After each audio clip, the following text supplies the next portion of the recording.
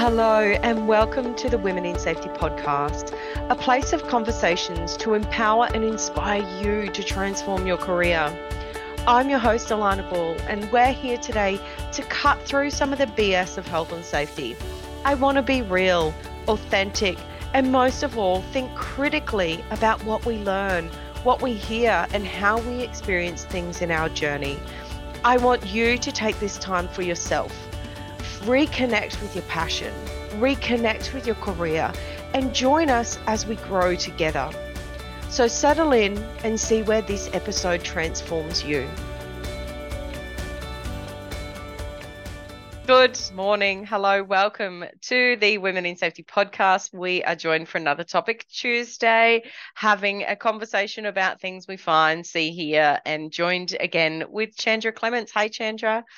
How are you, Alana? Another beautiful day out there? It's a warm day out there. Yes. So as always, the article that we're chatting about, I'll pop in the show notes. So if you want to go and have a read, by all means, you can. But there was an article recently released by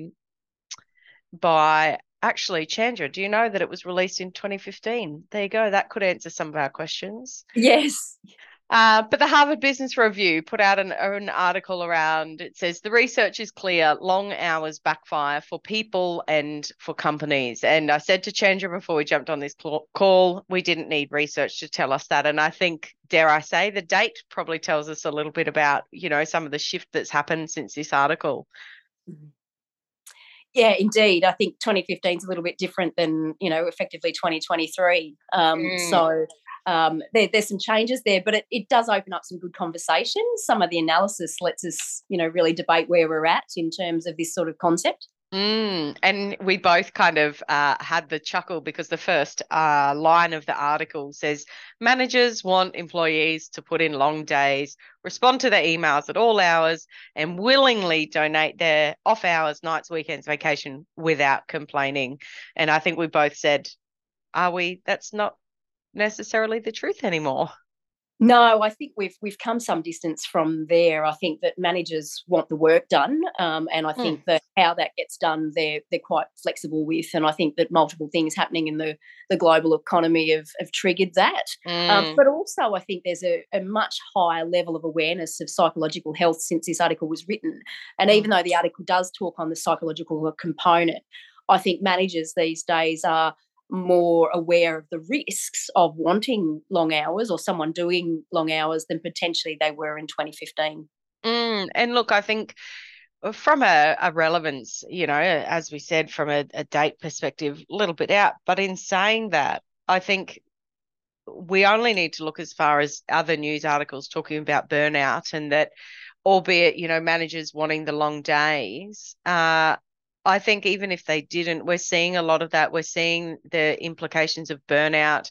We're seeing people that are, working from home, that this work-life balance maybe doesn't exist. That have we actually come any further? Have we actually learned that, long hours doesn't equal productivity and all these kind of things? Well, I wonder to some extent that the point that it makes about technology and enabling us to do the long hours has coupled with this whole virtual business world where we're working from home. And then you add in that the fact that the families are there as well. I think when you add that trifecta together, I don't think you get a deliberate intention to do the long hours, but I think you get that as a result. And I think being aware of the fact that the technology, the working from home, the virtual environment, anyone can be anywhere these days, is actually encouraging an uplift in work hours, in my opinion, but not deliberately. Yeah, and I think for me, thinking about that, the technology piece and the work from home piece as well, is that, once upon a time you could kind of, and I know in my past work life, be able to kind of go, okay, work's finished. I've got a really 45-minute commute home, that switch off time as well. Before we got home to the family, to checking the emails again, I think there was a more conscious space to have that downtime. And perhaps with less commuting, now that we've got a far more acceptance, I guess, of working from home, has that commute been lost on we'll just work that extra 45 minutes. Yeah, look, I think it's an important consideration, and that's not to say that everyone's working from home. I mean, there's still a lot of people that are still doing that commute, but I think the likelihood that they're on the phone talking to someone as opposed to chilling out, that balance. I think is an interesting thing for us to consider.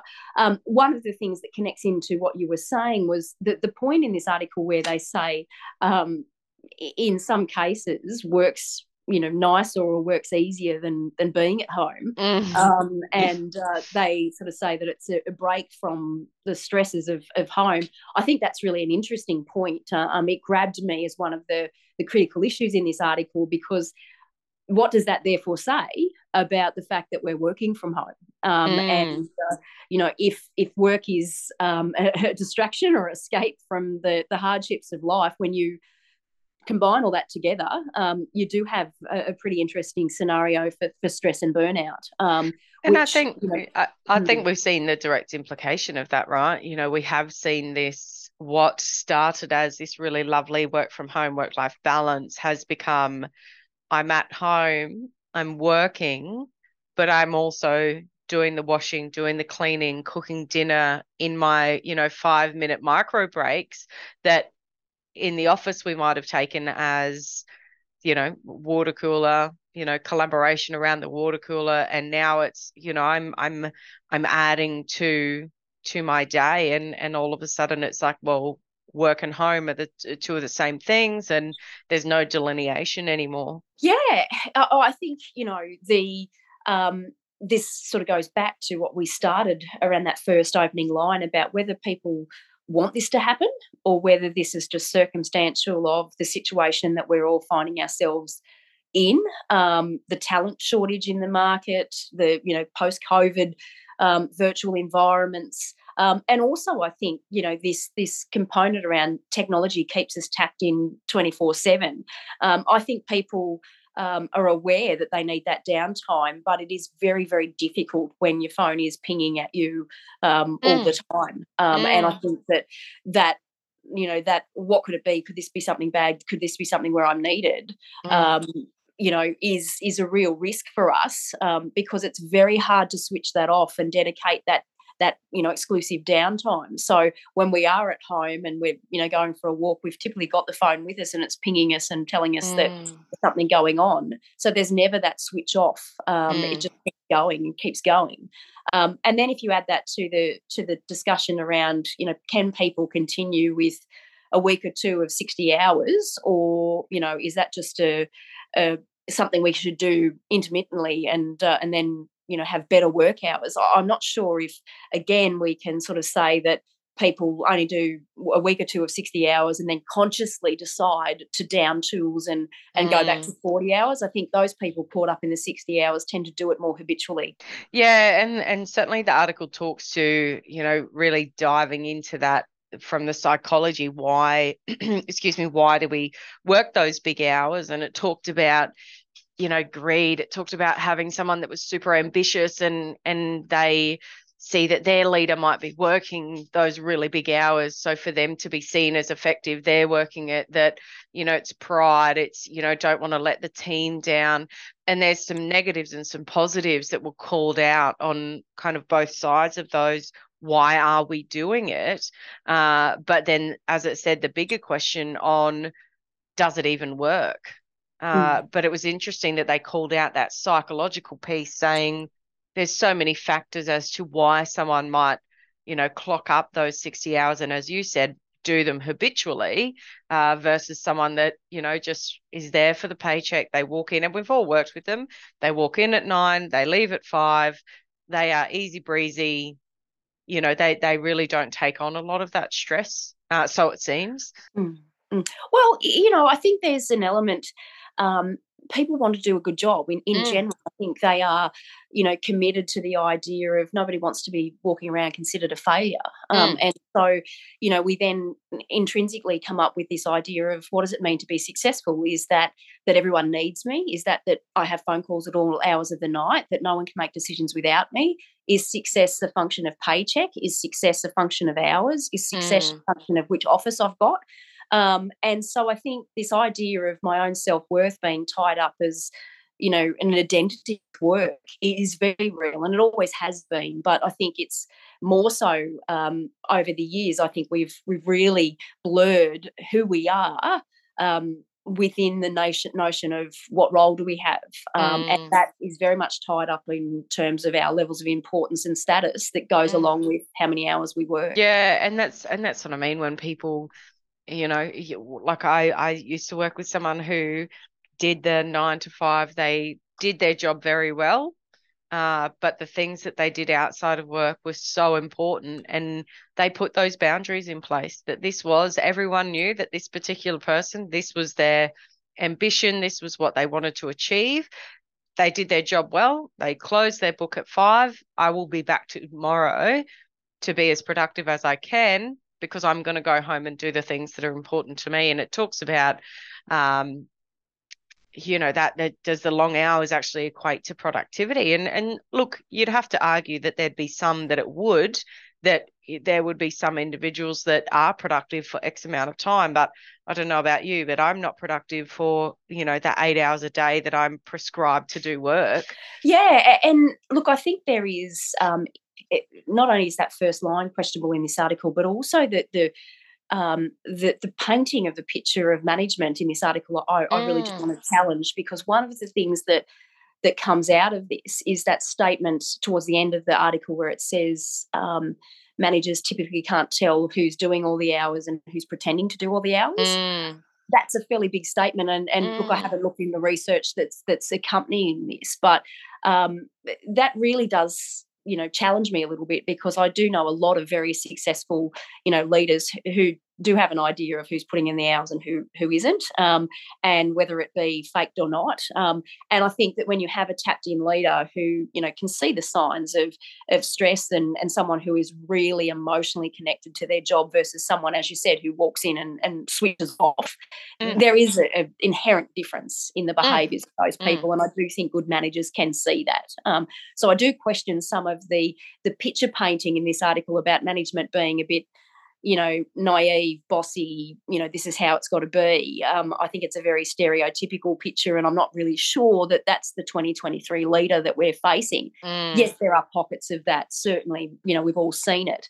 But, I guess I would like to question that, some great leaders out there, and they do exist, do know the difference between the person who has put in the hard yards and the person who's not. Yeah, definitely.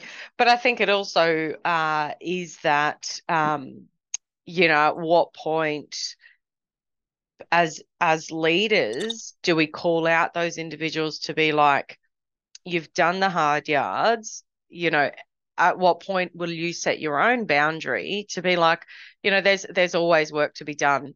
You can work 24 hours today and there'll still be another 24 hours of work to do tomorrow. That where does it fall for the individuals to kind of go, okay, I've got to set a boundary here, leaders setting the boundaries, and I guess leading from the top to show that, just because you're at your desk for 12 hours a day doesn't necessarily mean you are productive, and coaching them on what that looks like, setting the boundaries, calling it out to be like, this behavior is not successful, and or, from a longevity perspective. Yeah, and it does make me laugh, because I sort of think back to my life pre-babies and post-babies, and given the nature of the group that you run, Alana, it makes me very aware that what I could get done in 8 hours pre-children is very different than what I can get done in 8 hours now. Mate, give me a 10-minute break between meetings and the house is spotless. Yeah, pre-kids, different story. Yeah. It elevates your efficiency, but also that reality check around boundaries. I mean, you and I have had situations where we've had to do this podcast in a certain time because the kids have got to be picked up or the kids got a vaccination, and those boundaries can't be shifted. And so in the past, you and I might have done this pre-kids and, let it wax and wane and carry on for another hour. But these days, you and I have got to be in a situation where we're going in and out. We've got to get this done, and we've got to make sure that those boundaries are respected because there's other people involved. And when I look at that, it does make you really challenge the idea of what is possible. What we can do in 8 hours, we probably can do in 6, and what we can do in 6 hours, we probably can do in 4. We just have to really push ourselves to say, what is the waste? And that's one of the things that I think in this article, where it talks about the fact that towards the end, there's a wonderful summation where it says, we're working extra hours on meaningless tasks. Let's focus on the waste. Let's get to the point where we're going, well, what am I doing that's wasteful? How am I being wasteful? How am I wasting other people's time? And how can I, get this 10-hour workday down to something that looks more like a 7 or 8 because I'm going to be this waste person. And that's what I mean. There's always extra tasks to do tomorrow. They're never going to stop. We're employed, generally speaking, full-time for a reason because there's full-time work available. It's not as though, but it is about recognizing the efficiencies. It's about calling those efficiencies out, learning from those experiences, managers leading the way on that. I certainly have seen managers that, really did see that, they're really the topic of the article, as far as they really did see this. If you weren't, I'd schedule a meeting at 6 p.m. of the evening, and it's like, well, hang on a minute. Now, certainly, no, hard no. In the past, I might have said yes, but now it's like, no, I've got kids. That's dinner time. That's this, that's that. But when you've got leaders that's the expectation, then you've got this challenge of, well, hang on a minute, will I be seen as not productive? I've got to get home. So there's this balance of setting the boundary versus, oh, well, this leader thinks that to be productive, I've got to be in the chair. I think is a real fine balance. Yeah, and we can be our own worst enemy. I think sometimes when we try and predict or preempt what someone else is thinking, we tend to be quite negative about that. And, we get fearful around saying, well, we can't do this 6 o'clock meeting because we're worried about how that will be perceived. And when we have strength around our boundaries and when we have strength in our values and say, look, that's not going to fly because I've got children and, I'm available at this point, or here are the options, I think people in general tolerate that very well, but it's our own fear of being a failure. It's our own fear of the perceptions of others that comes into play, and then we start blurring things and going, okay, we will. When if we went back to, well, maybe that's not what they're thinking and maybe it will be okay, and maybe, that old saying about come to me with the solution, not the problem. If we can't be there at 6 o'clock at night or we can't do the weekend work, how else can we get the work done? Let's be creative. Yeah, and I think it's that, and I think we've touched on it in previous catch-ups, where it's that personal value, knowing what you're there to offer, being strong in that set of values, knowing your worth, knowing what you can achieve in that time. Because regardless if it was kids or you just want to get to the gym, or you're letting down your soccer team on a Thursday night, social thing, is being very clear in what you are offering the business, and that just because you're not there for the 6 p.m. meeting doesn't mean that you're not there to support the business. And I agree. I think that self-perception is everything in that, that if you haven't floated the idea, then how will you know the outcome? Yeah, we are our own worst enemy in a lot of cases, and we do think that there are boundaries that we can't push or that we shouldn't push. And whenever that word shouldn't or should comes into play, I really like to give it a bit of a poke and say, well, how do we know? And who said? And to really look at, what is the reality around efficiency and effectiveness in the workplace? Can I be effective in 6 hours versus 8? Can I, have a meeting and run it in 15 minutes as opposed to doing the traditional hour that we've done for a long period of time just because that's the norm?